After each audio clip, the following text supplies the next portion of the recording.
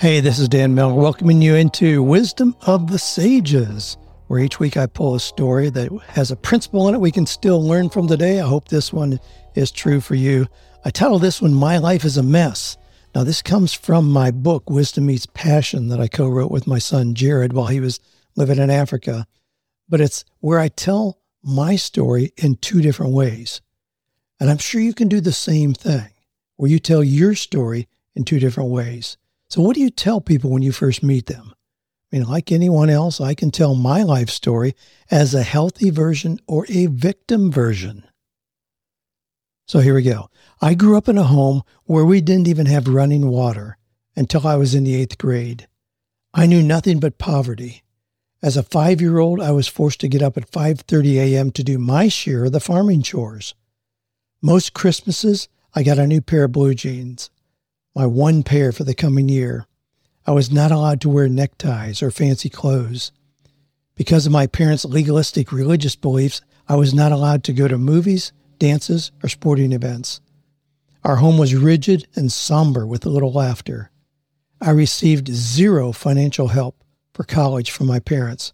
I hated the cold weather in Ohio. If only I had been born into a family with more opportunity. Or, in my family, we learned how to make good use of everything. Nothing was wasted. We grew our own food, and I created toys from things other families discarded. As a small boy, I had the opportunity to experience real work and to begin my commitment to work that was meaningful and profitable.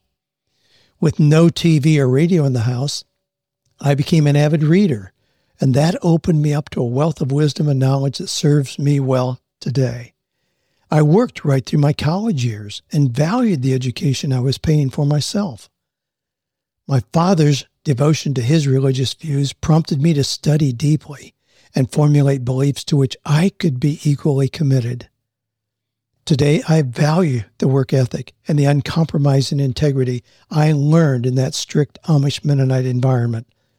As my own man, I wore neckties until I came to my realization that there was more than legalism to provide reason for not wearing the silly things.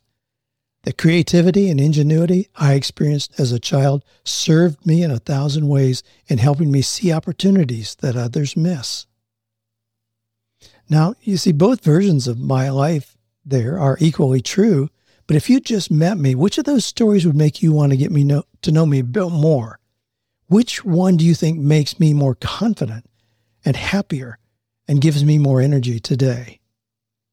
So what's your story? I mean, even if you lost your job, your dog died, you've got heartburn, they repossessed the truck, what story do you want to be replaying in your mind to move to a higher level of success? What picture are you presenting to others? If you're telling yourself an unhealthy story of your life, it will perpetuate that same ongoing reality.